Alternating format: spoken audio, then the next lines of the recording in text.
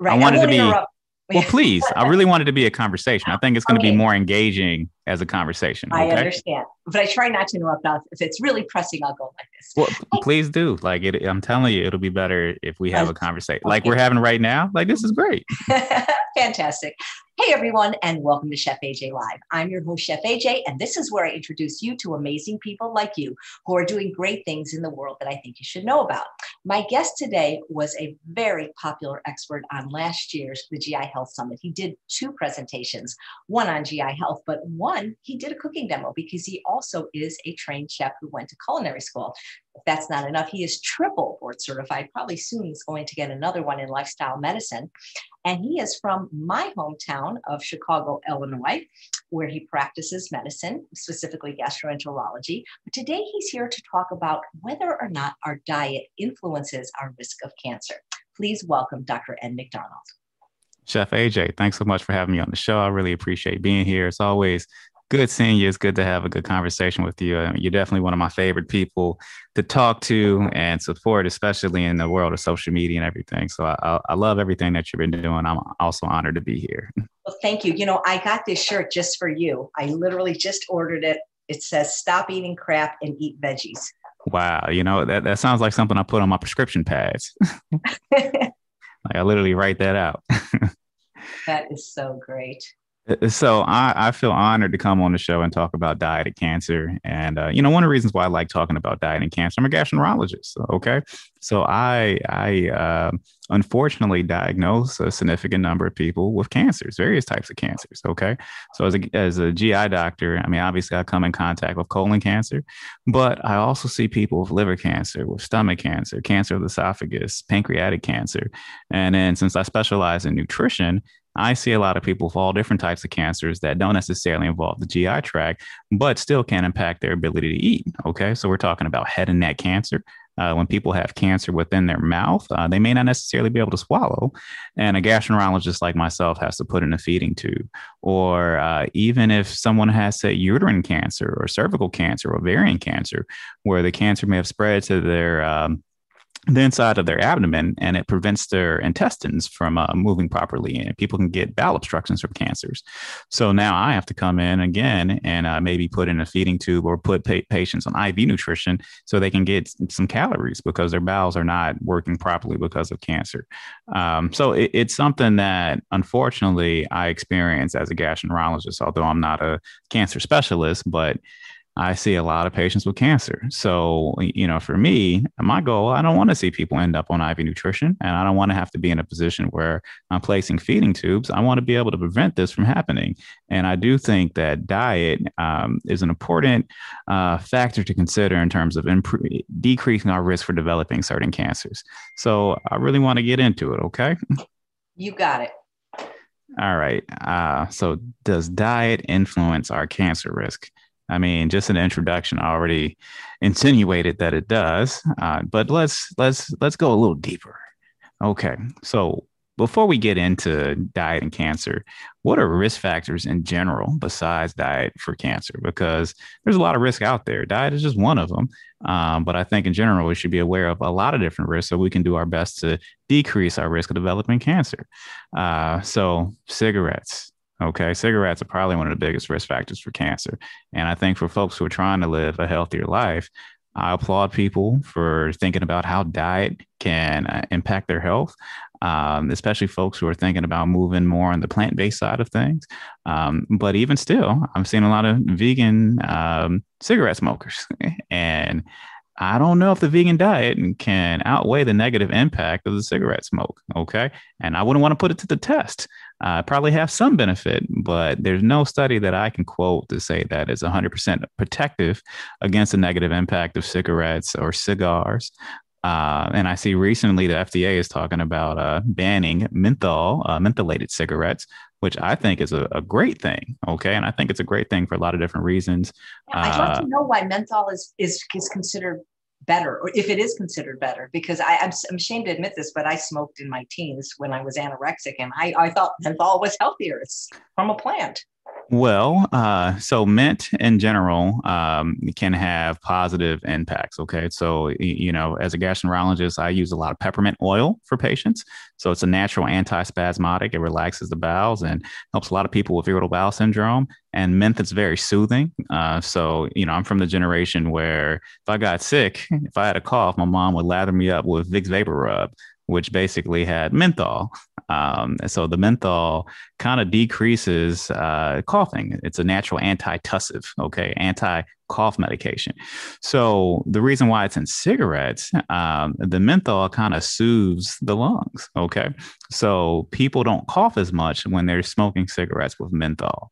And that's one of the reasons why it could be a little bit more dangerous, okay? Because it actually makes cigarettes more appealing than what they naturally are. So it's easier for someone who's not accustomed to smoking to start with mentholated cigarettes because you don't cough as much. They're smoother. Now, another thing that's interesting, they did a study looking at do our genes impact the impact? Do our genes make us more susceptible to addiction to mentholated cigarettes? And what they found specifically for African Americans, there is a genetic variation called a genetic polymorphism that increases the addiction or susceptibility to addiction to mentholated cigarettes. Okay, so for African Americans, menthol cigarettes may actually be more addictive.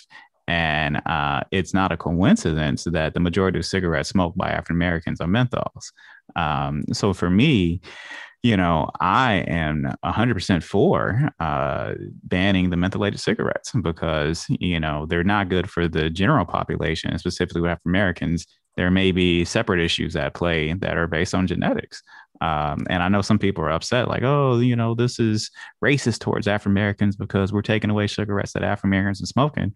And I'm like, we're taking away a poison that has disproportionately impacted our community. So I think this is a good thing. But that's my personal opinion. But it is relevant when it comes to cancer.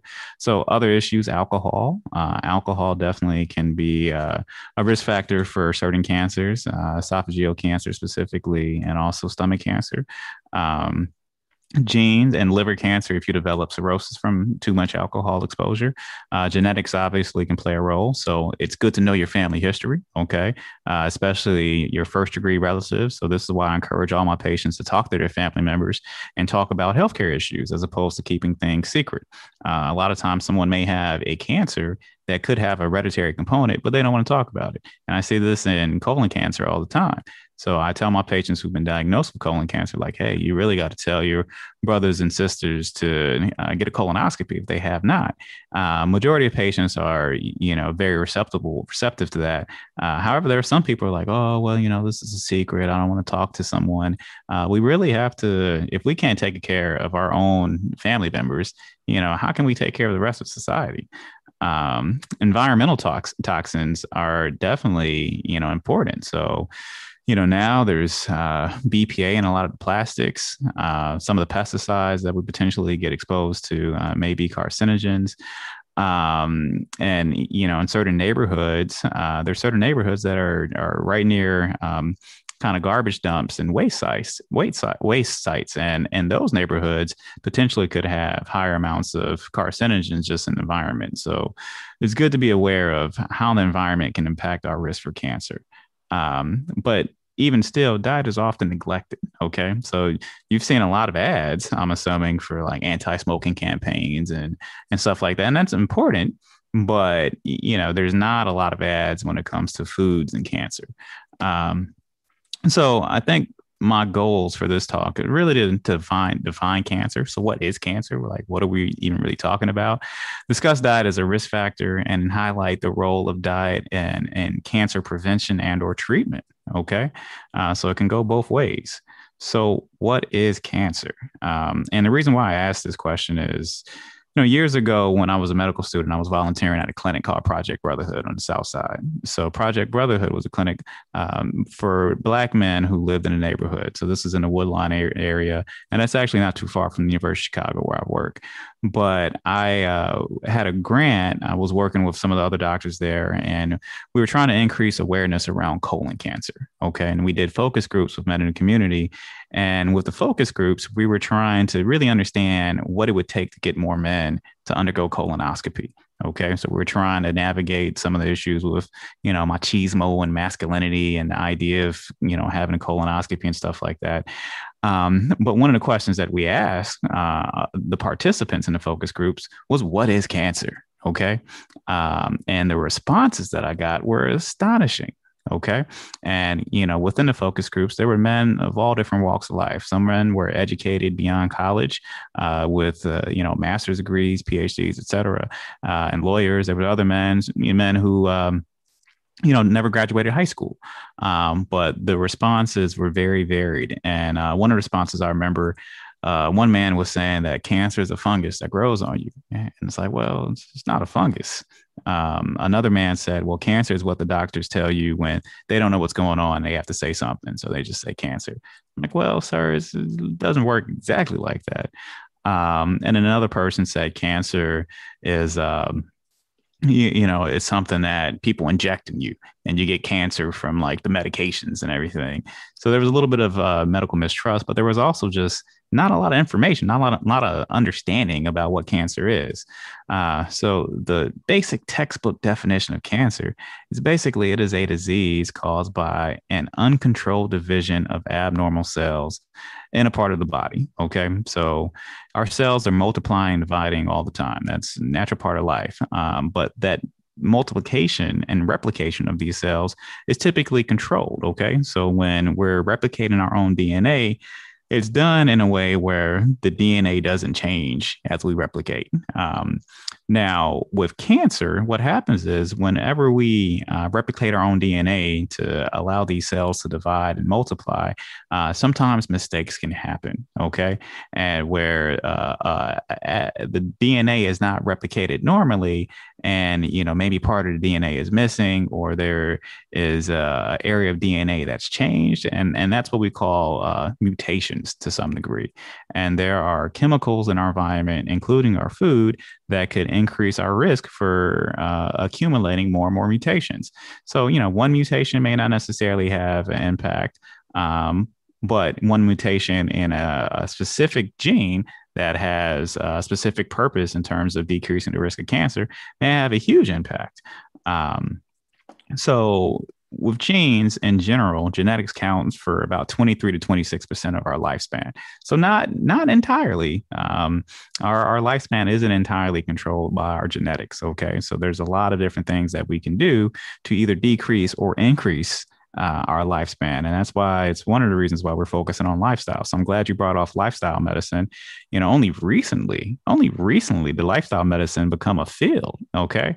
So we're talking about the impact of lifestyle, which we've known for, decades at this point. But up until the past 10 years, lifestyle medicine wasn't even a field of medicine. And that's how far behind we are in terms of, really putting our patients in a better position to live healthier lives. But I digress. So the major factors contributing to our lifespan are, really environment and lifestyle. Okay. So these are, really the two major factors in addition to genetics that really contribute to how long we're going to live, and also whether or not we'll get cancer or not. So can diet increase the risk of cancer? I don't know, Chef AJ, what do you think in your experience? Do you have any concerns about diet and cancer? I'm pretty sure it can, because when I was 43 years old, I was diagnosed with precancerous polyps in my sigmoid colon. And I had a horrible diet for the first 43 years of my life. So I say definitely. Got you. I had probably a horrible diet for the first 30 or so years of my life. And I had to make a lot of changes. And I think I even have a picture of here before I made some of those dietary changes. But we do know that extra weight can affect and increase the risk of cancer. So the percent of cancers that have been attributed to excess weight, it's a variety of them. Okay, so breast cancer, 14% of breast cancers are attributed to having excess weight. Okay. So I'm not trying to weight shame anybody. I feel like everyone should be comfortable with their bodies. And I definitely encourage positive body images. But, nonetheless, we should be aware of how much excess weight can contribute to certain conditions. So colon cancer. In men, 32% of colon cancers are attributed to having excess weight, whereas in women, 17% of colon cancers are attributed to weight. Uterine cancer, cancer of the uterus or endometrial cancer is another term. 48% of endometrial cancers are attributed to weight. Okay. That really means if more people had, closer to ideal body weights, and what I mean by ideal body weight, I don't mean what you see on Instagram.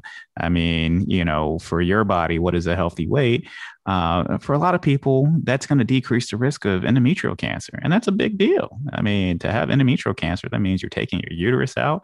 And I've seen people even, during their reproductive years get endometrial cancer. And that's sad. I mean, to not be able to have children because of cancer. Thyroid cancer, one of my good buddies from college had thyroid cancer. 32% of thyroid cancer is associated with excess weight. Now, thankfully, my buddy, he survived the thyroid cancer. They were able to remove it.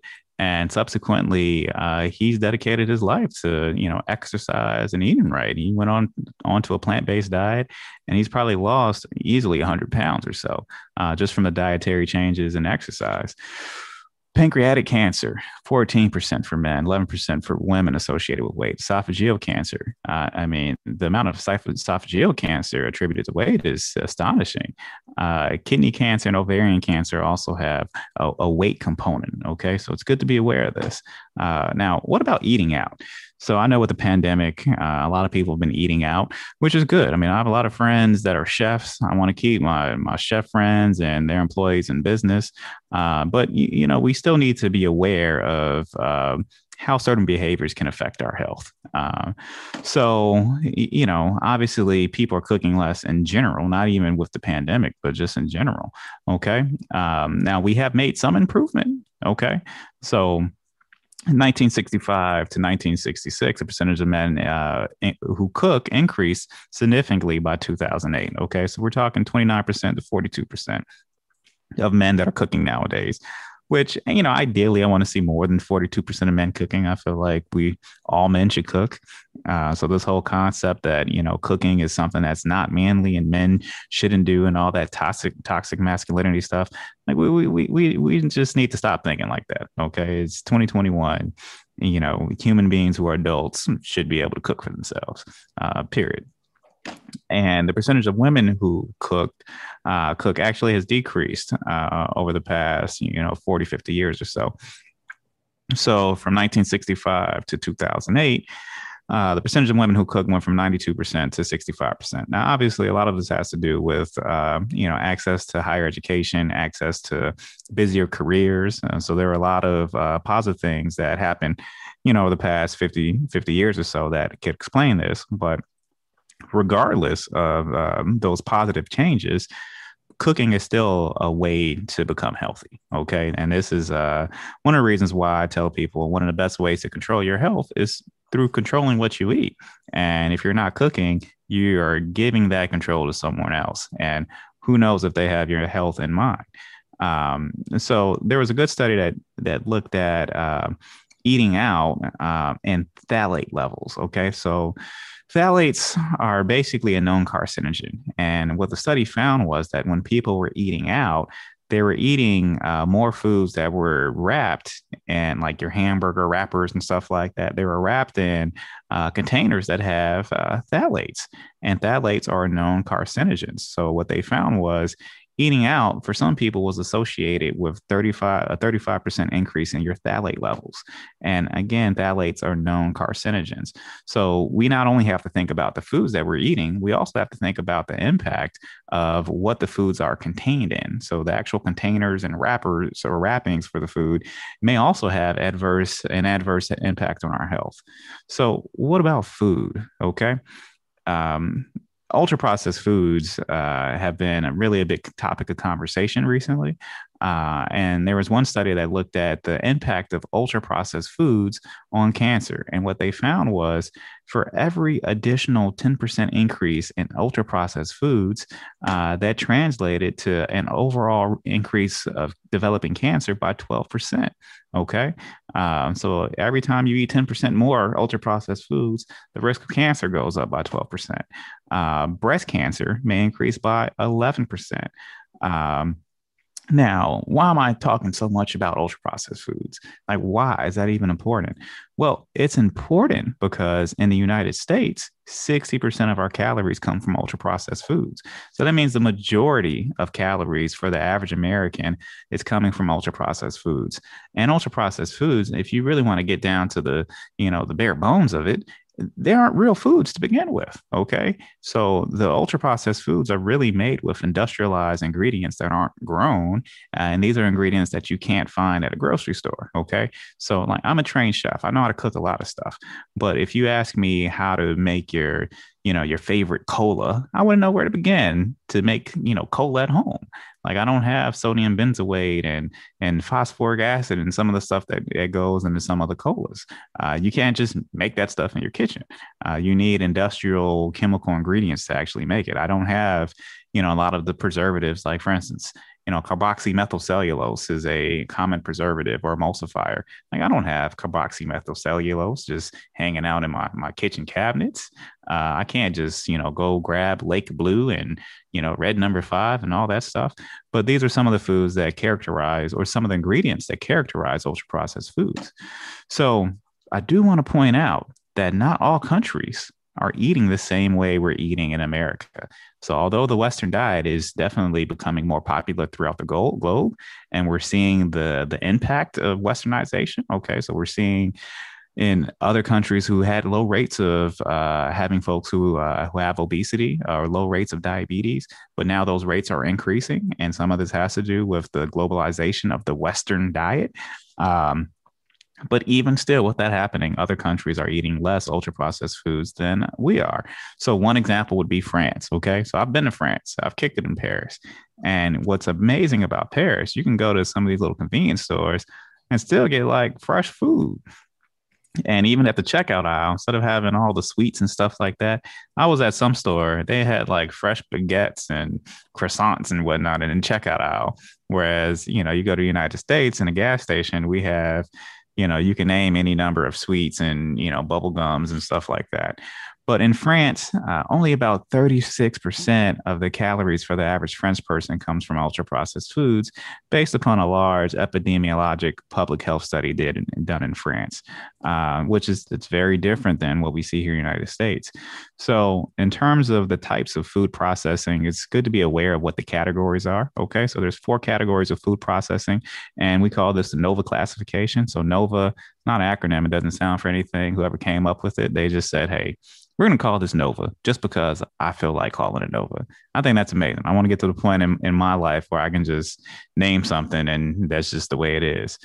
But nonetheless, the 4 categories include unprocessed or minimally processed foods. So these are your fresh and frozen fruits and vegetables and your whole grains, etc. Your processed culinary ingredients is another category.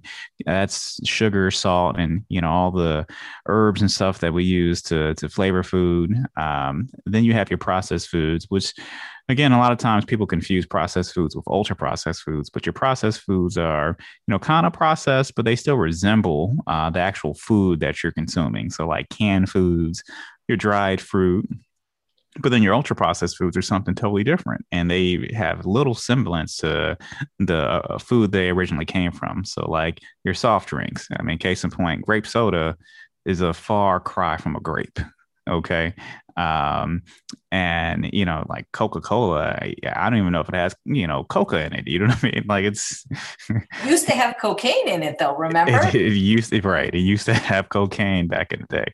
Um, but nonetheless, these are foods that are have a remote relationship to the original food they came from. And even like, you look at the frozen chicken nuggets, like the frozen chicken nuggets, years ago when I was a kid, I used to, my mom would make chicken breasts. Okay. So she would make a chicken breast, and I would look at the meat of the chicken breast, and it seemed very different than what was an inside of a chicken nugget. And I remember being confused, like, Ma, like, why do the chicken nuggets don't look like your chicken breast? And a lot of it has to do with processing. Okay. So these are all kind of processed foods, and some of the instant noodles. So I like going to ramen places, but the ramen noodles are very different than what you get at a ramen restaurant. So, what about bacon? Okay, I know everyone loves bacon, and you talk to any average chef nowadays, you throw bacon in any dish, automatically everyone's like, "Oh, bacon tastes makes everything taste better." But there is a price associated with bacon, okay, and it's not just the cost of bacon. We may pay for it in health costs to some degree. So, especially if you're doing too much bacon. So, there was one study that looked at bacon and the risk of colon cancer, and what they found was two servings of bacon per day, which is 25 grams. It's not a whole lot. Was associated with a 20% increased risk of developing colon cancer.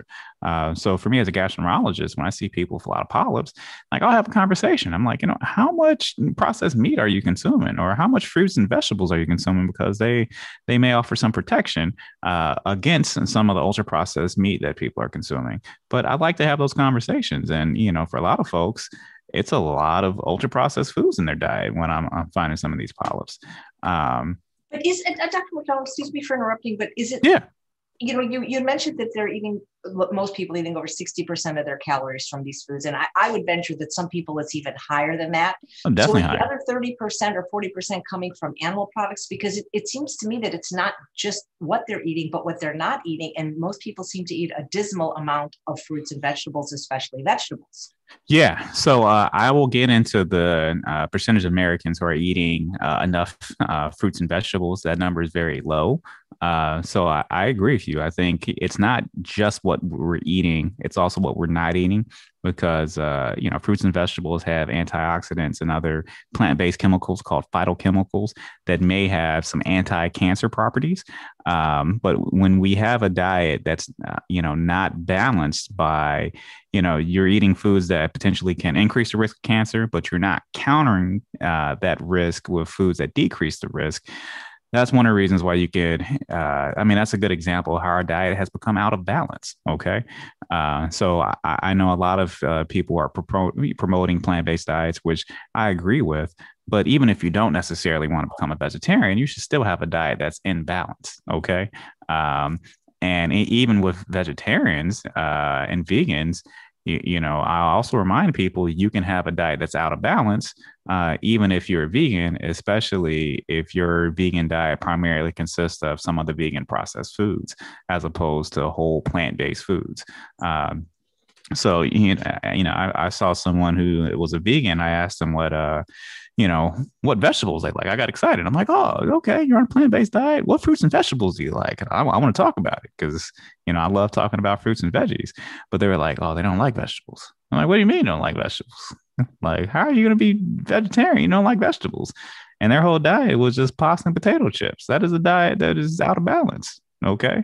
Now, one of the reasons why processed meats, ultra processed meats, including bacon, your sausages, and your hot dogs, are concerning is because of the preservatives in them. And one of the preservatives is nitrates. Okay. So the nitrates have been linked to cancer in multiple different studies. And so we're talking about in vitro studies where we're just looking at the impact of these chemicals on cells.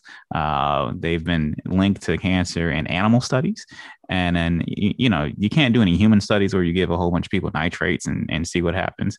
But these population based studies where people report eating more foods with nitrites, they typically also have an association with higher rates of cancer.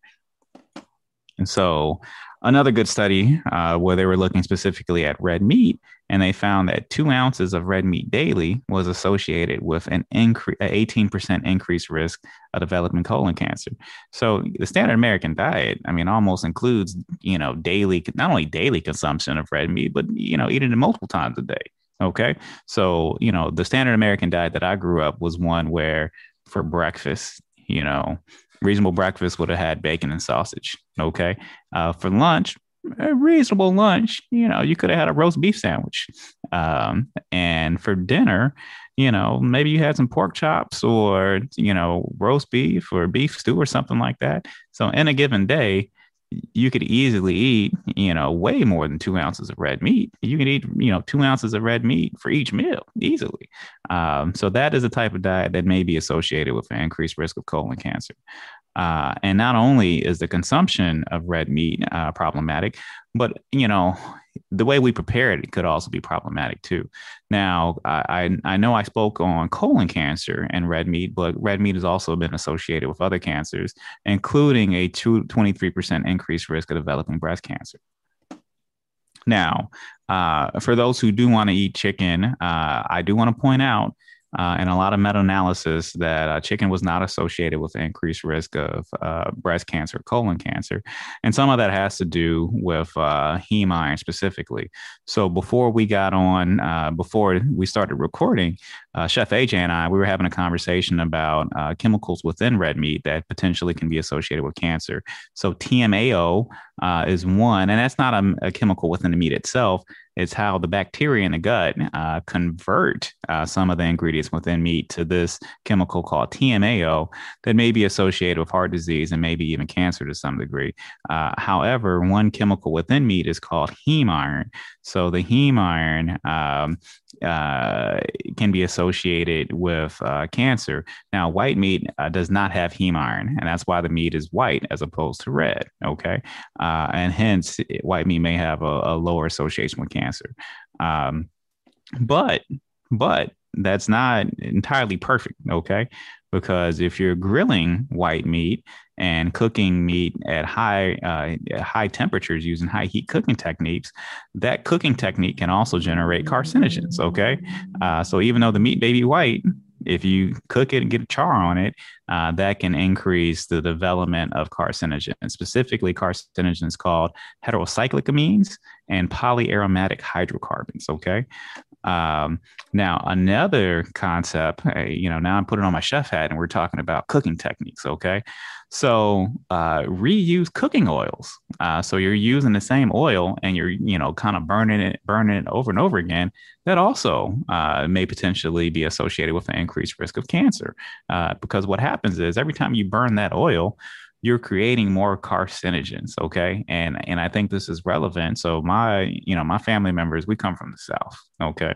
And, my grandmothers who taught me how to cook, and these are, amazing chefs. But what I noticed about both my grandmothers in their kitchen, they always had a jar of dark oil. In their kitchen. And what they would do is, in order to not waste oil, if they fried something, they would just use that oil over and over and over again until the point where it became, extremely dark from burnt ingredients. And I know that practice is not unique to my grandmothers. That's, fairly commonplace. But it's dangerous. It really is. Because reusing that cooking oil, all you're doing every time you use it again, you're making more and more carcinogens that's going to end up in the foods that you're eating. Now, this is me many years ago, back when I was barbecuing, and this is probably me 10 years. Well, let's see, when was this? It's probably more than 10 years ago. Thankfully, I was relatively same over the past 10 years, but nonetheless, I was barbecuing, and when I would barbecue, I would sometimes be concerned about, what impact does inhaling the smoke from the grill have on my risk of cancer? Like, I'm not a cigarette smoker, never been a cigarette smoker, but at one point I was a food smoker. Okay. So I would, put food in my smoker and everything. And I would sit out there with my friends and, drink a bottle of beer as the smoke's going everywhere. And we would inhale that, not intentionally, but I mean, it just comes with the territory. And me being a physician, I'm like, is this even safe? And what I found, it's not safe. Okay. So they've done a lot of studies where they looked at just inhaling the cooking fumes associated with burning oil and burning meat can potentially increase the risk of cancer. So they've done a lot of studies actually in China. So in China, where a lot of people are cooking with woks. And I don't know if you ever cooked with a wok, Chef AJ, but one of the techniques for cooking with woks, one, you have to use high heat. Okay. So you want that wok to be really, really hot. And one of the signs that the wok is hot, if the oil in the wok is starting to burn, if you see this, a little bit of smoke, that's when you want to start adding some of the food in to start doing the stir fry. But they found that in China, a lot of people inhale some of the fumes from the stir fry. That actually increases the risk of developing lung cancer. So now, can foods decrease the risk of cancer? Okay, we spend a lot of time talking about foods increasing the risk, but what about decreasing the risk? Let's shift gears and talk about something a little bit more positive. Okay, so we know that a high fiber diet is associated with a 21% decreased risk of developing colon cancer. Okay, so that's huge. And this is one of the reasons that I recommend everyone, regardless of where you want to fall in line on the plant-based spectrum, everyone needs to include more fiber in their diet. Okay. And it's not hard. Okay. It's not hard to get fiber. And a lot of people ask me, where do you get fiber from? You get fiber from fruits, vegetables, whole grains. I mean, there's a lot of different foods out there that, if you don't like, spinach, you may like something else. So I think there's a lot of foods people can pick and choose from to increase the dietary fiber intake. So plant-based foods be one of them. Here's a beautiful looking salad. Beautiful. A lot of different vegetables in there. A lot of, phytochemicals that may decrease the risk of cancer, but there's also a lot of fiber in there. Now, in general, Chef AJ, so you brought up like maybe people aren't eating enough vegetables, and that's true. Like we are not eating enough vegetables. So even though you go on Instagram and you see a lot of plant-based influencers and whatnot, we still have a long way to go to influence the public in general at large to eat more fruits and vegetables. So only 9.3% of Americans meet guidelines for vegetable intake. I mean, we're really only talking about a cup and a half of vegetables. That's not a whole lot. I mean, I put a cup of spinach in my smoothie every morning and add a cup of fruit. So like and that's easy. Okay, that's easy. But we have a long way to go to reach the recommended amounts of vegetable intake. But that's going to help us decrease the risk of cancer, okay? Because cancer is scary. I'm starting to see more and more people, under the age of 50, even under the age of 40, getting diagnosed with scary cancers. Now, coffee is also associated with a decreased risk of developing liver cancer and endometrial cancer. Okay. So, and when I say coffee, I don't mean that sweet latte that has a whole bunch of sugar that, tastes good. I mean, really just black coffee. Okay. So your coffee, the latte that has a lot of dairy and a lot of cream and stuff in there.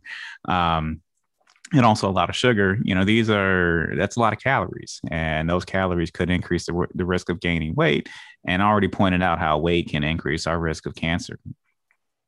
And I do want to point out that some of the darker roast cafes may have higher amounts of acrylamide, and acrylamide is a known carcinogen. And in California, I believe at one point they started putting warning labels on coffee because of the acrylamide content.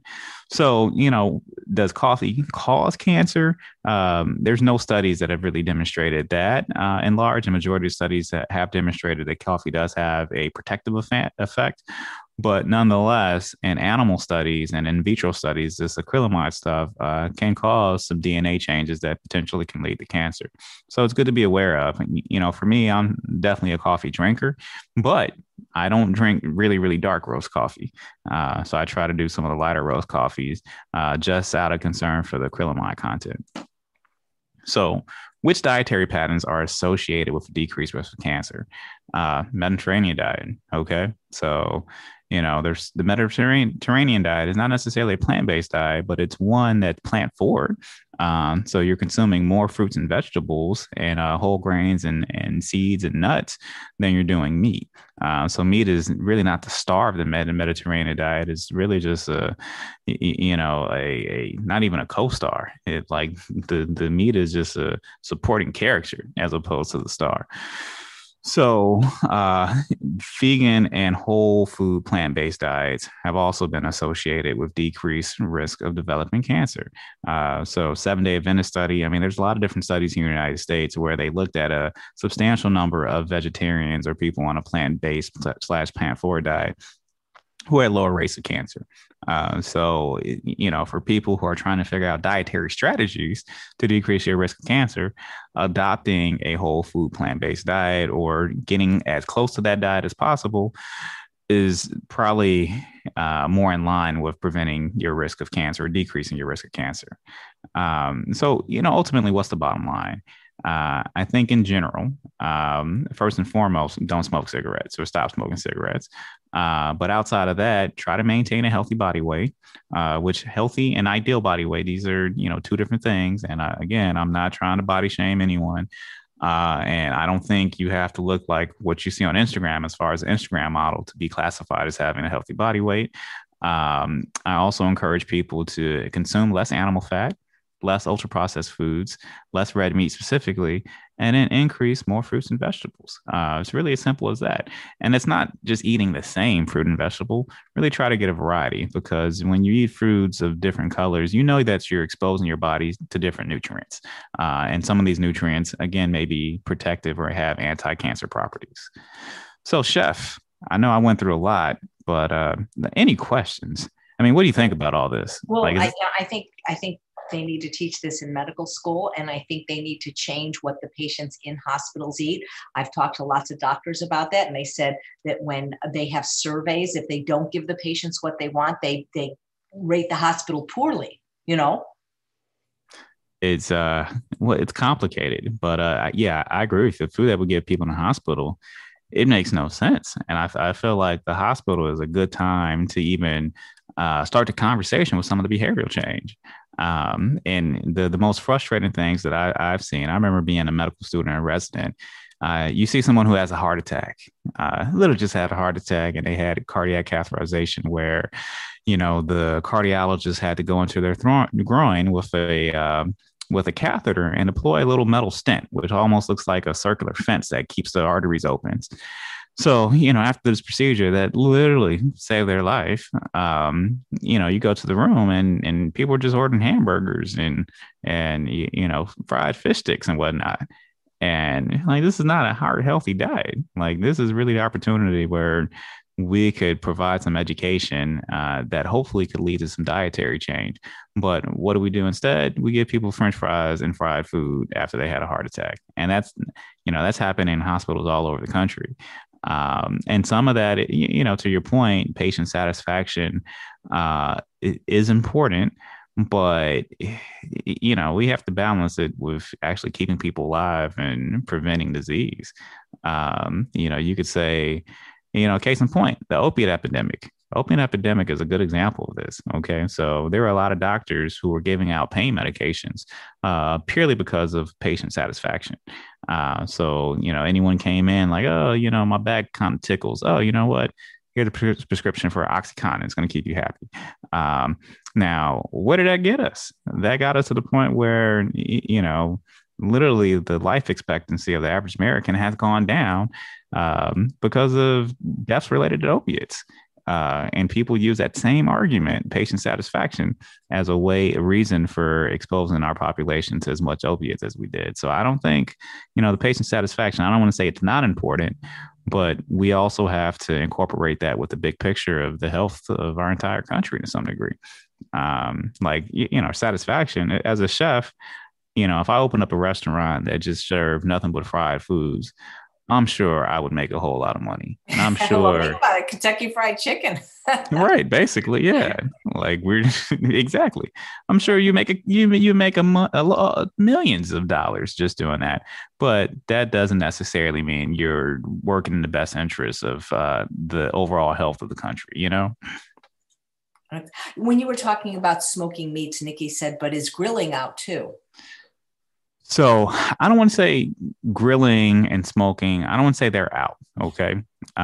So we know that cooking anything that's going to put char marks on food Potentially within those char marks, there's going to be carcinogens. Okay. So, if you grill once, is that going to give you cancer? No, it's not going to give you cancer. If you grill 10 times, is that going to give you cancer? No. But if this is what you're doing every single day for years, that's probably not the best thing to do, especially if you have a family history where you may have already a genetic predisposition to developing cancer.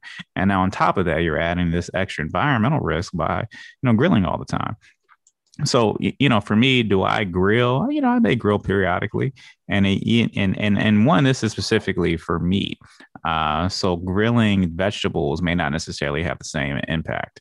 And also But without the oil, maybe, I don't know, because I wonder if the oil at high temperature has something to do with it. Because I don't personally grill, but I do use an air fryer, and people say, no, you're creating acrylamides, but I don't know. I just don't worry about it with my diet, because I'm not using oil or salt. And right. So, I mean, with acrylamides, there's definitely, even in the air fryer, there's going to be acrylamides with roasting at higher heats. So, like specifically in like potatoes and whatnot, the potato skins can develop acrylamides. But, for me, do I still roast? Yes, I roast all the time because it's delicious. And I'm roasting vegetables though. So yes. I'm roasting foods that again are going to have protective properties against cancer. So, if you wanted to have the perfect diet that's going to decrease your risk of cancer, I mean, you'd be sacrificing a lot of different foods and a lot of different cooking techniques. Now, for some people who choose to do that, that's fine. But I'm also a chef who likes the way, who likes making food taste good. So I balance making food taste good with my overall health. And it's one of the reasons why, do I roast my vegetables all the time? No, I don't roast my vegetables all the time. Sometimes I'll steam my vegetables. Sometimes I'll eat them raw. And then when it comes to grilling, if I'm grilling, there are some things that I grill. There's some things that I don't. But I'm not grilling all the time at the end of the day.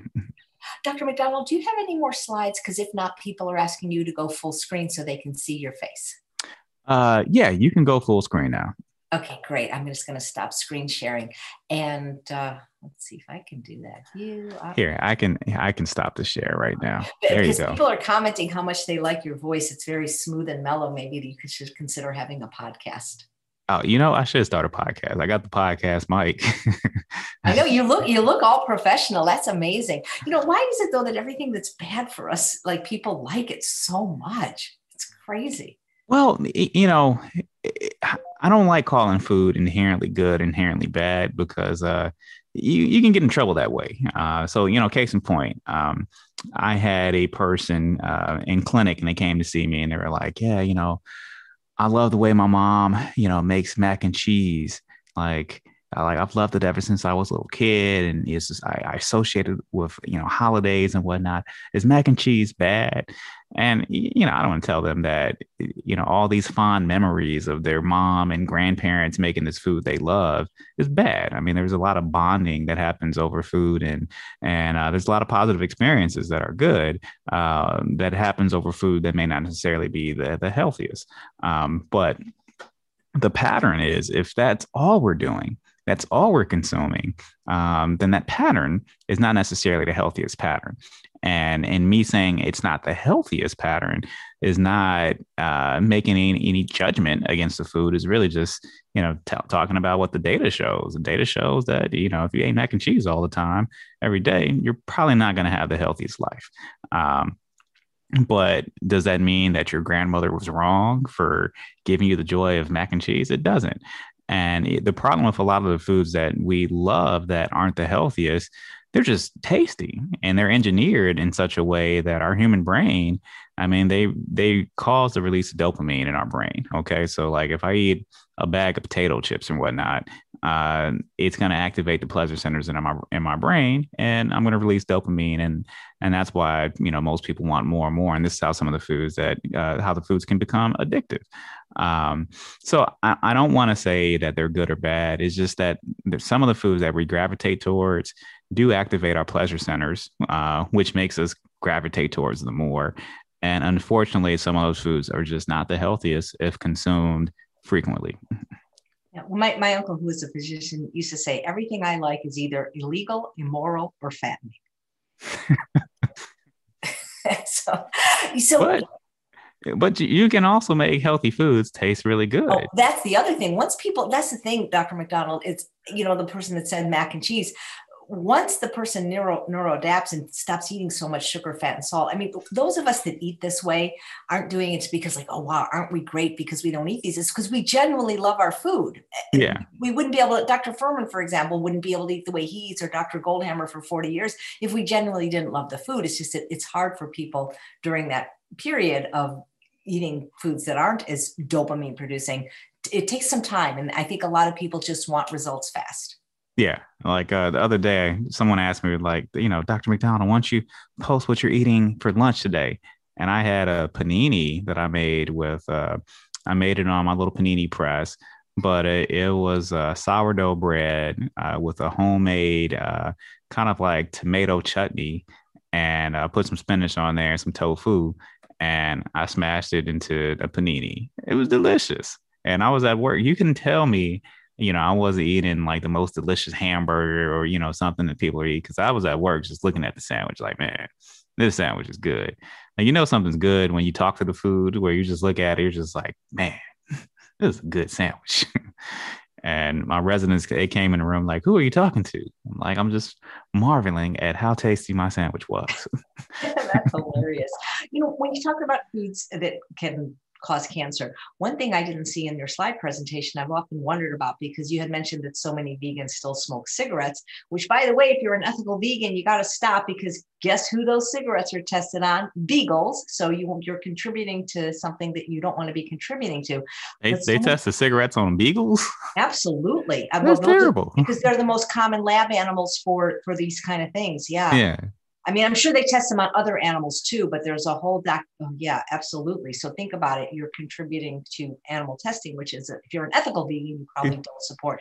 But so many vegans still drink diet soda. And I'm wondering if there's any link with cancer or other, maybe not even cancer, but as a GI doctor, I've always heard that those things aren't good for our gut. Aspartame and xylitol and stevia and erythritol, those things just aren't great for us. Yeah. So, with artificial sweeteners, I mean, there definitely have been some studies that looked at cancer, specifically when it comes to saccharin. So saccharin was one of the artificial sweeteners that were associated with increased risk of cancer based upon mouse and rat studies. With some of the artificial sweeteners in terms of our gut health, what happens is these are sugars that we don't absorb. So we don't digest them and don't absorb them. And as a result, they can get into our colon, where the majority of the bacteria that make up our microbiome live. And those bacteria, these are bacteria that aren't just inactive. They just aren't, sitting there, doing nothing. They're actively involved and they're alive, and they can digest things that we don't digest well and convert it into gas. So for a lot of people who consume like xylitol and some of the artificial sweeteners, they can definitely have increased gas, and they feel a lot of gas, bloating, and symptoms that could irritate irritable bowel syndrome. So it's one of the reasons why, when I see someone coming in with gas and bloating, one of the first questions I ask them, how much artificial sweeteners are they doing? And typically, before we even get to the point where we have to use medications and stuff, if I can get artificial sweeteners out of someone's diet who's complaining of bloating, most of their gas bloating symptoms will go away, especially if they're also avoiding dairy products that have lactose. So I would say artificial sweeteners and lactose would probably be the two more common reasons for bloating that I see in my practice, especially on the South Side, where I have a predominantly African-American practice, and African-Americans have higher rates of lactose intolerance compared to other groups. So, most of my job is really just telling people to stop drinking milk. It's amazing. Like, I went to medical school, and, 7 years of 3 years of residency, a year of 3 years, 3 years of GI and a year of nutrition training. And now I come out after all that to just say, drink less milk. Right. Are you familiar with the work of Dr. Milton Mills, how he talks about how the U.S. Dietary guidelines are racially biased? Yeah, it's interesting. So I definitely like him, and I see where he's coming from, but I do feel like that language is a little bit strong when you just say is racist because, people are drinking milk. Well, if you follow him on social media, that's just who he is. He's very Yeah, passionate about his beliefs, so you gotta love him for that. yeah, But yeah. it's true. I mean, I'm Jewish, and we're lactose intolerant too. I mean, I was allergic to milk and still forced to drink it as a kid because it was supposed to be good for us, you know. Yeah, and the things that I would point out in terms of racism, as far as the food is involved, I know one, a lot of unhealthy foods are marketed to people of color. Okay, so there's a disproportionate amount of marketing for unhealthy foods towards people of color. So for me, especially when you look at the life expectancy for people of color, specifically African Americans, is lower. There's also higher complications, higher rates of high blood pressure, stroke, diabetes, obesity in the African American community. So when you look at those disease outcomes and you see that foods that lead to those disease outcomes are specifically marketed to the population of people that have higher rates of these bad outcomes, like that's a problem. Okay. And whether or not you want to apply the word racism to it, I do feel like as a country, we could think about how we can change our institutions to make this more equitable, so people have equal access to living healthier lives. And does milk the problem with calling milk racism is ultimately it, like, yes, people are lactose intolerant, for the most part. And then there are some cancers that dairy has been linked to, prostate cancer, and also maybe even breast cancer, which, again, has disproportionate rates in different communities. And I think if you focus the conversation there and say, like, look, we're recommending stuff that potentially can increase the risk of cancer in certain communities that already have higher risk of cancer, then that makes more sense to me. But just calling it racist, I feel like we have to really get into the nuances and specific in the details to have that conversation. Yeah, you're so diplomatic. And people like Stephanie keeps saying, "Does Dr. McDonald have a podcast?" I love his voice, so I think you're going to have to start one. And Mary Jo says, "I wish you lived in her neighborhood." Well, you can live in his South Side Chicago. That's where I was born and raised. Yep. So one of the things and again, please, if you said this, I apologize because I'm also monitoring the chat while you're giving your presentation. But did you mention anything about salt and cancer? Because I believe I think it was from Dr. Furman, that salt can actually cause lesions in the GI tract that can sometimes turn to cancer. That's not something that I'm familiar with. I mean, you'd probably have to eat a lot of salt. So salt, traditionally, we really focus on salt as far as high blood pressure. But salt causing lesions in the gastrointestinal tract, I mean, that's not exactly what we see. So what can cause lesions in the gastrointestinal tract would be H. pylori. So H. pylori is a bacteria, and H. pylori is a bacteria that lives in the stomach, and it's one of the number one reasons that people get stomach cancer. So that's definitely something that I see. And for people who have family histories of stomach cancer, it's not unreasonable to get checked for H. pylori because, your family history may not necessarily be something that's based upon genetics. It just so happens you live in a household where everybody had H. pylori. And that's a bacteria that could easily be eradicated. Now, salt in general, what Dr. Furman may have been referring to, if we prepare foods that are salted as a preservative, which for most people aren't doing that much anymore. But salted foods as a preservative can definitely increase the risk of stomach cancer. Yeah, okay, that's what I googled it, and that's exactly right. It's not so much the salt shaker, but you're right, exactly right. Right, but the salted foods, I mean, we're not doing as much as what we used to. Okay. So this is data that happened before people in those studies, there was an association with salted foods and cancer, specifically stomach cancer. Great. Thank you. In the slide presentation, you showed the packaging. I don't know if I'm going to pronounce that right. It's PHT. What's that word? Phthalates. Phthalates. Okay. Yeah. So people are asking, how will they know if it's in their packaging or not? That is a good question. I don't think there's any easy way to know that, but that is a good question, and I feel like these are something that we should really call our politicians to task on, Because if this is a public health concern that we have, then some of that should be labeled. Like, similar to there's a push for, labeling things as BPA free. I should be aware of, whether or not I'm consuming phthalates. And I would like to see more phthalate free packaging.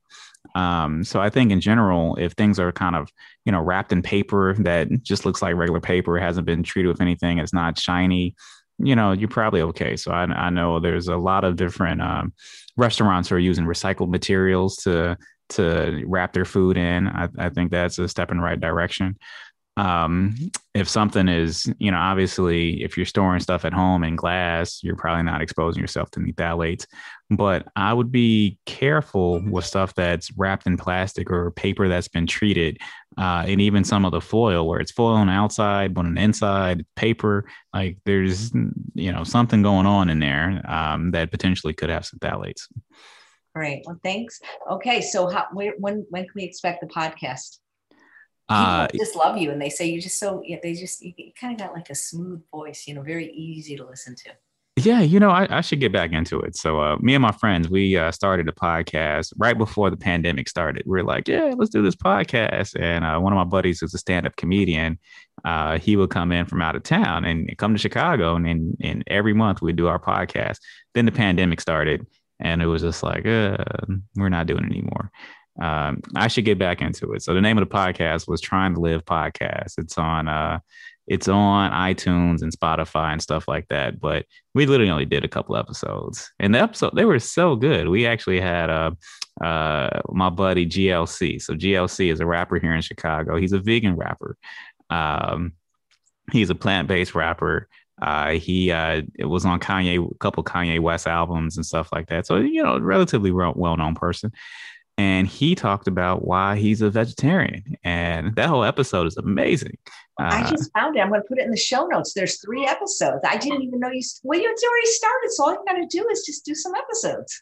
Yeah, I need to go ahead and do it. It's just, it's so busy being a physician and, all the other stuff that I'm doing, editing the podcast. It wasn't recording the podcast. It was really the editing that made it a little bit tedious. Guess what? Outsource it.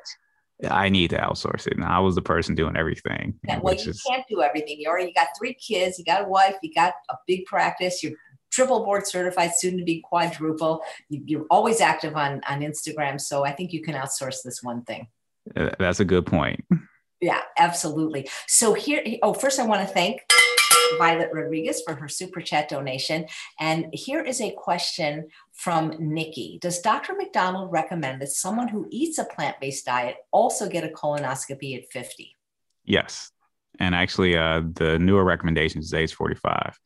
So yes, the plant-based diet can offer some protection, but you really want to make sure you don't have any polyps. And I would recommend doing everything you can to decrease the risk of developing colon cancer. And a colonoscopy, simple enough.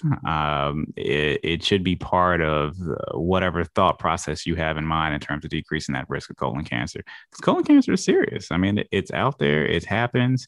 And, what you don't want to do is just not do everything you can to avoid it because, colon cancer can be life-threatening, especially if caught late.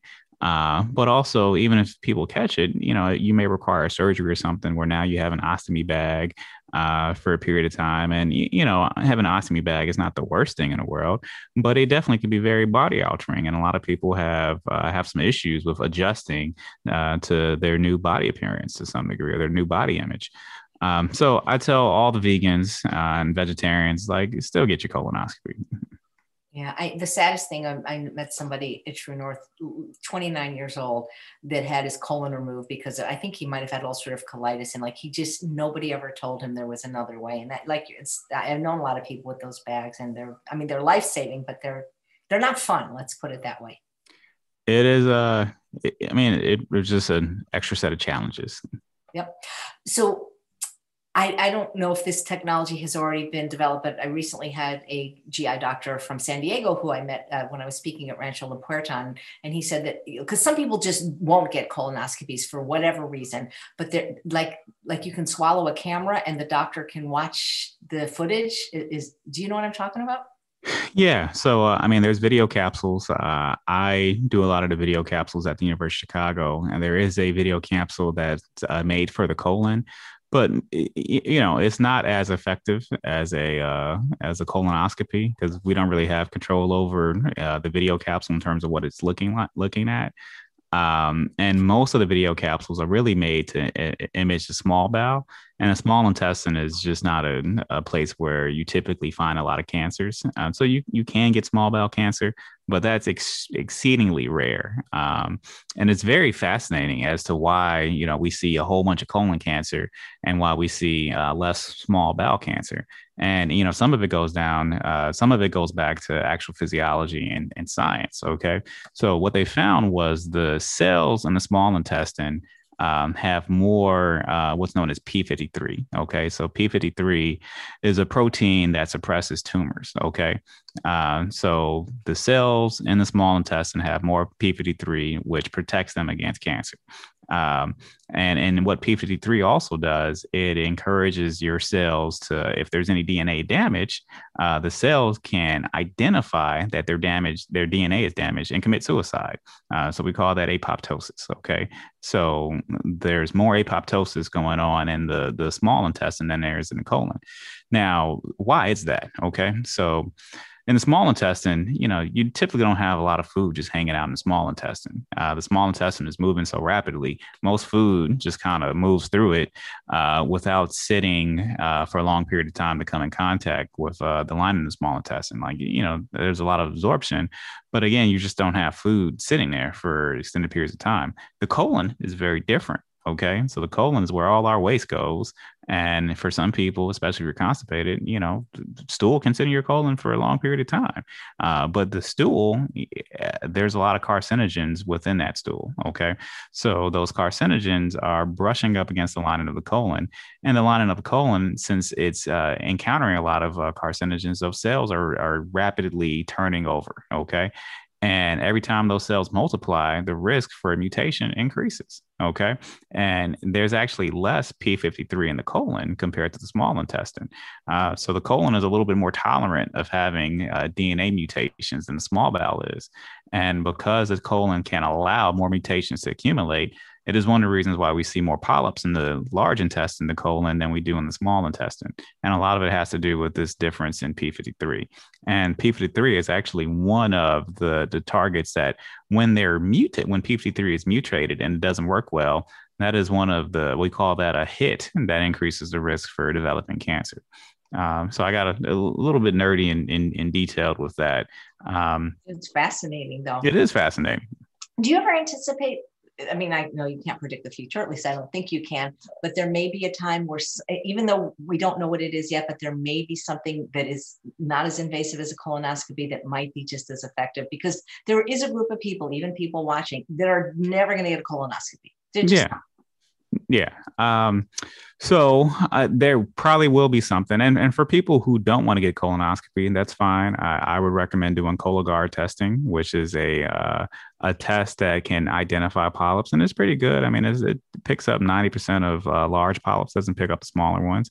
The only caveat is if that test is positive, then someone has to remove the polyps, and you would need a colonoscopy for that. So we don't have any way of removing polyps right now outside of a colonoscopy. So that's just is what it is. And even the pill doesn't remove any polyps. It just identifies polyps. And then someone says you need a colonoscopy. So a lot of the stuff that we have is kind of an extra step before a colonoscopy. Now, at some point in the future, and then again, a lot of people don't like colonoscopy because the bowel preparation sucks. Okay. It tastes terrible. So the procedure by itself, most people are just asleep. I mean, you really don't feel anything. And even if you don't want to be asleep, I do a whole bunch of colonoscopies with people who choose to be awake. And I can do a colonoscopy somebody wide awake, fine. So like I would say 99% of the colonoscopies that I do with someone wide awake, they have no pain. And they're just like, this is a big deal. Like, it's simple. But the bowel preparation is tough. So you're drinking a whole bunch of liquid that tastes terrible, gives you diarrhea. So I get it. For people who really struggle with the bowel preparation, there's a lot of preparations out there. So you can ask your doctor about something easier, where it's just not as much. I mean, most people are using Go Lightly. Go Lightly is the most commonly prescribed bowel preparation, but is also the most difficult. Unfortunately, it's the one that insurance companies pretty much cover. There's a shortage of Go Lightly right now because they're actually putting polyethylene glycol, which is the main ingredient in Go Lightly. It is also in the vaccine for COVID. So I think some of that polyethylene glycol is going to the vaccines. And now it's affecting how much polyethylene glycol is available for Go Lightly and colonoscopies.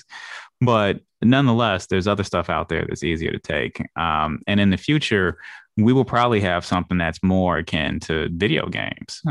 So it'll probably be a capsule or some sort of small device that, a patient can ingest, or, we can insert it, similar to a colonoscopy. And then we can just navigate the colon and small bowel, look for polyps, find them, and snip them out ourselves without actually, having to do exactly what we do for a colonoscopy. But whatever technology exists, it's going to have the ability to actually remove a polyp, as opposed to just saying, hey, there's a polyp. Right. And the thing is like most of this can be prevented if people would start eating fiber. I mean, I was vegan eating no fiber. If it's possible, that was me for, till I was 43. So you can be vegan without eating vegetables. And that's how I got all those polyps. So yeah, which was interesting because mine went away and nobody believed me that I changed my diet. And, within 6 months, they were gone just from being like really, really clean. Like the GI doctor thought I had surgery somewhere. So I don't know. Interesting. Yeah. Well, I don't know, you're a lot younger than me, but in the 60s, I think there was a movie with Raquel Welch called Fantastic Voyage, where they shrunk this team down into microscopic levels to like fix things in the human body. It would be kind of cool if like you say, we could ingest something that's just like scrubbing bubbles. That's just going to like clean our colon and get rid of the polyps, or something like that. I mean, with new technology, like who knows? There's definitely advancing technology. And it's funny. So I definitely am aware of that movie. And in the 80s, when I was younger, there was a similar movie, Inner Space. And I think Inner Space had the comedian Martin Short.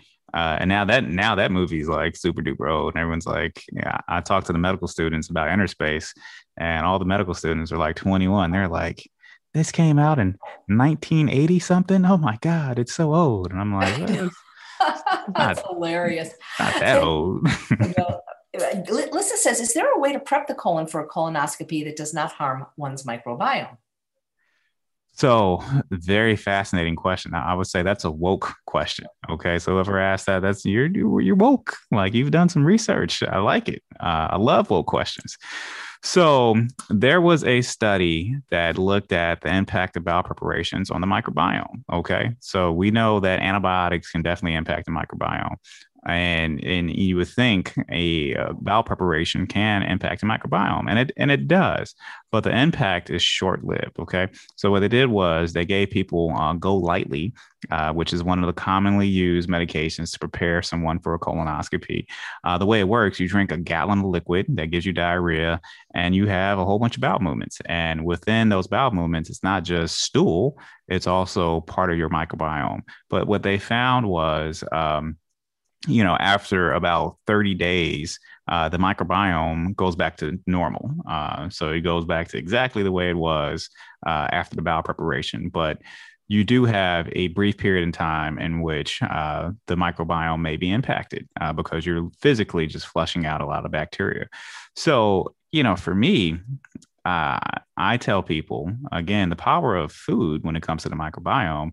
Once you get on a healthier diet, your microbiome can switch into a healthier microbiome within days, typically less than a week. So for someone who's having a colonoscopy, who has a concern about the impact of the colonoscopy on its microbiome, especially if their diet was unhealthy to begin with, after the colonoscopy, since we have changed the microbiome and eliminated some of the bacteria, that would be a great opportunity to get on a healthier diet. So I've seen a lot of people who actually started their plant-based diet after having a colonoscopy, just to make that, just to facilitate the switch from a unhealthy combination of bacteria that's typically associated with the standard American diet to one that's healthier and more diverse that's associated with more of a varied plant-based diet. Okay. So that colonoscopy in of itself may, at least that cleanse may in of itself help with that transition. And that's actually one of the studies that I'm in the process of doing. So I'm working with Dr. Jean Chang, who's one of our microbiome researchers at the University of Chicago. And we're actively putting together a study to, look at this effect. Not only look at the impact that the bowel preparation may have on the colon, specifically the microbiome, but really the impact that dietary change has afterwards. Okay. So what we're trying to do is for our patients who are having colonoscopies, like I want to have people get a colonoscopy and do the bowel preparation and then get on a plant-based diet. And we follow them for a little bit and see what their microbiome change looks like. But then we'll have similar people not do that and just go on, the standard American diet that has all the foods that I listed in this presentation. And then we can compare and contrast what the microbiomes look like after the bowel preparation to really get an idea of not only what the bowel preparation is doing, but what the foods are doing. It'd be interesting if people could see some of them, how dirty their colon was, Yeah, I mean, a dirty colon is a sad place. You had mentioned earlier about H. pylori, and there were a couple of questions. I think it's a bacteria. What is it? How do we know if we have it? What does it do to us if we do have it?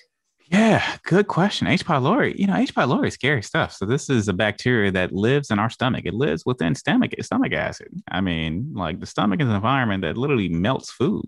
Like if I shrunk down to, Martin Sheen size or whatever in one of those movies and just hop in somebody's stomach, like I would melt away from stomach acid. The same thing that happens to all the food that we eat. But for H. pylori, this bacteria is strong enough to live in an acidic environment. And it's one of the reasons why we actually have to give people multiple antibiotics to get rid of it. And even still, we have to confirm that the antibiotics were effective at getting rid of it. So oftentimes people are doing, 2 to 3, maybe even 4 antibiotics at a time just to treat this one bacteria. So how do people get it? I mean, it's passed on through ingestion. So you probably have ate some food or something that has it, or somebody who had it who was preparing food may have prepared some food in such a way where you got exposed to it. And most people don't know they have it. Okay, so most people have no idea they have H. pylori, and they could have had it for years. So the symptoms that cause us to look for H. pylori would include abdominal pain. Would be one of the major symptoms. Sometimes we can see B12 deficiency. So the bacteria can affect the way our stomach processes B12. And as a result, people can develop B12 deficiency. So for me being interested in nutrition, I mean, obviously I see a lot of patients who are plant-based, and I'm kind of following B12 levels for some of my plant-based patients. But in general, I see a lot of folks who have B12 deficiency, and it's not because they're vegetarian. It's because they may actually have H. pylori. So I've definitely identified a lot of H. pylori because of B12 deficiency. But most of the times, when we see somebody who has ulcers, so if we do an upper endoscopy camera test where we look inside someone's stomach and we see a lot of ulcers, that can be a sign that they may have H. pylori. And that's when we take biopsies to see H. pylori. So one way to diagnose H. pylori is through biopsy. There's other ways that aren't as invasive. So there's a stool test for H. pylori. And then there's also a breath test for H. pylori. Now, there's a blood test. The blood test has kind of fallen out of favor, but for someone who's never been diagnosed with H. pylori, the blood test is also a reasonable option. Nice. I got H. pylori in Japan when I was in my 30s. It's no fun, I can tell you. And Gina's saying we should maybe make a t-shirt. A dirty colon is a bad place. Eat more fiber. Or maybe is a bad place to be. Eat more fiber. You know me in t-shirts, and I can make you anything you want. Apron, t-shirt. So Gabriella lives in the UK. She's 51. She's been on this plan for about 2 years. She says in her country, it's not the same where they push for it. So should she try to get one privately? It's not the same where they push for colonoscopy? It sounds like that. She's saying that because she's Gabriella, you're watching, I see, correct me if I'm wrong, but she's 51 and she hasn't had one because she says in the UK, it's not so like, I guess it's different. They're not making people get them to the degree they are here. And she's wondering if she should just contract privately to try to get one. Yeah, so that's tough. I don't know what the European guidelines are offhand. So those are guidelines that I have not looked at. But I'm sure they have cancer guidelines, colon cancer screening guidelines. So if I were her, and honestly, not all physicians are aware of their guidelines. So that's that's true. So the first thing I would do if I was her, I would actually Google European colon cancer guidelines and see what pops up because what she's being told may not actually be what's truly recommended. And she just happens to have a physician who may not necessarily be aware of those guidelines.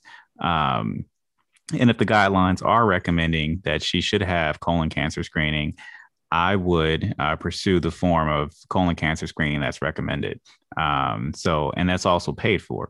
So if she, wants to contract with somebody else, she has to have the financial resources to do so. So I think in general, in the United States, if you're here in the United States at the age of 51, we would recommend colonoscopy. If you have a family history of colon cancer, regardless of those guidelines, I would say you should probably get a colonoscopy. But ultimately, I would start looking at what the European societies are recommending, and then have a more informed conversation with your primary care doctor. Right. Just, I hope, don't mean to embarrass you by Violet's comment. She's the one that made the super chat donation. What a handsome, intelligent man. You're so humble.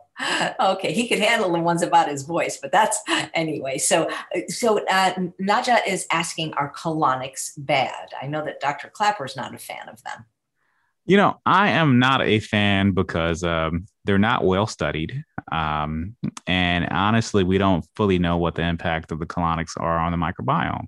And I say that they probably do have an impact. So if I know that my Go Lightly, the liquid that my patients drink for colon cleanse that goes through your mouth, and then, you poop out all the liquid, if that can impact your microbiome, surely irrigating all the bacteria that live in your colon through a colonic can definitely have an impact. And especially if you're doing it over and over again. So in general, we know that having a diverse population of bacteria in our colon is associated with a healthy gut or a healthier microbiome. Okay. So diversity when it comes to bacteria in our colon is good. I mean, it really is good. And I fear that colonics, although they may make people feel like they're less full and they may, eliminate some of the stool in the colon, but it also is going to eliminate some of the bacteria. And I don't know what the long-term impact of that is. And I fear that it may not necessarily be that one that's negative. I fear it may be negative. I don't know. But in general, I feel like if you're eating a diet that's rich in fiber, that's rich in plant-based products, you shouldn't really need to clean your colon. And the colon, again, is a place that's never going to be clean. Like, you're never going to get rid of all the bacteria that's down there, and you shouldn't. So the whole idea of colon cleanses and stuff like that is really, it's just not true. It's kind of based upon marketing. It's like, I don't get it, but I am not a fan. And then in general, there are a variety of different ways people are cleaning the tools they use for colonics. Okay. And they're not all the same. Okay. So with our colonoscopies, in the United States, I can't speak on other countries, there are rigorous standards that we have to use and follow to clean our colonoscopies. Because, what you don't want is a situation, people have a colonoscopy and then, the scope goes to somebody else. And next thing you know, they're getting infections and whatnot like that. That can't happen. That would just destroy the field of gastroenterology if that was the case. So as a result, the scopes are clean, meticulously before they're used in a person. And that's, really driven by the FDA. Now, is the FDA monitoring how well people at colonic places are cleaning their instruments? They're not. So you definitely can get, potentially, some serious infections if those instruments are not cleaned properly.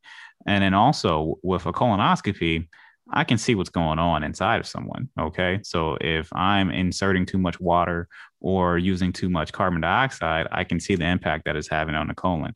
Whereas a colonic, there's no visual component. Okay. So, if someone can put too much water in there, and that can put you at risk for perforation. And there's no way for the person doing the colonic to even recognize that they're putting too much water until you start having pain. And at that point, you may already have perforated. Yeah, that makes sense. And my mom was the kind that would always clean the house before the cleaning lady came. So maybe some people want to clean their bowel before you go there. Just So you don't need a colonic before a colonoscopy, but you do need a bowel preparation. But you made me think of it when you were talking about diversity. That's another T-shirt. Maybe embrace diversity, eat more plants. I don't know if everyone would get that though. Adele says so somebody can actually develop a perforated bowel from that procedure. That's important. How else can somebody get a perforated bowel? She wonders. So cancers can definitely cause a bowel obstruction that can lead to a perforation.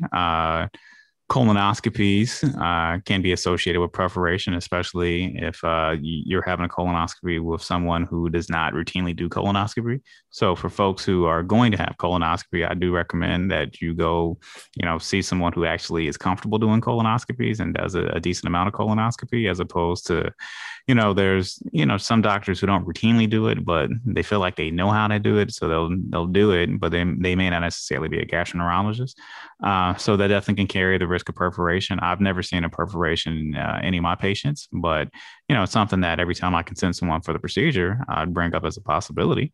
But the rates are extremely low, even with colonoscopies. So we say, I think maybe like 1 in 10,000, 1 in 15,000 colonoscopies can be associated with perforation. Other than that, ischemic colitis. So that's where blood flow to parts of the colon can be compromised for a lot of different reasons. And people can develop an ulcer there that can lead to perforation. And some people, even severe constipation can do it. So people can develop a fecal impaction. Which can, just from the stool pressing down on the wall of the colon for so long, can erode through the wall of the colon and cause a pressor ulcer. We call that a stercoral ulcer, and that can perforate. Diverticular disease. So again, these are all conditions that you can get from having a low fiber diet. Okay. So diverticular disease, if you develop diverticulitis, and we know that 10 to 20% of people who have diverticular disease can develop diverticulitis, which is inflammation of the little pockets. We call those diverticuli. Those can perforate and cause a hole. And the perforation, a hole in your colon is a serious issue. Like that is a life-threatening issue. So that's something that's not taken lightly. And it's one of the reasons why sometimes with diverticular disease, people end up with emergent surgeries. But how do you prevent that from happening? Eat more fruits and vegetables, whole grains. Absolutely. Vince says he works in the GI department. He put NW. I'm guessing that's Northwestern. And Northwestern. How he could get an autographed copy of your book. Yeah, we can. That's easy. I don't know. Maybe we can get Vince's contact info or email address, and I can reach out to Vince separately. So shout out to Northwestern. I was a Northwestern medical student, Northwestern resident, and Vince, Terry Barrett, who used to be the chief of GI, he was one of my main mentors when I was at Northwestern. And till this day, I'm still good friends with Pandolfino and Dusty Carlson. Who else? Chris Moore, who's a hepatologist. Chris Moore, who's the head of the Transplant Hepatology Fellowship at Northwestern. He's one of my co-fellows at Rush. So, shout out to Northwestern. My buddy Adam Stein, Dr. Adam Stein, who does all their nutrition at Northwestern. He did our nutrition fellowship at University of Chicago. So I'm close friends with a lot of the Northwestern doctors. Nice. Aaron Brenner. Introduce me to some of them for the next summit. I just love all of your recommendations. This is great. So we're connecting people that live in the same city. That's amazing.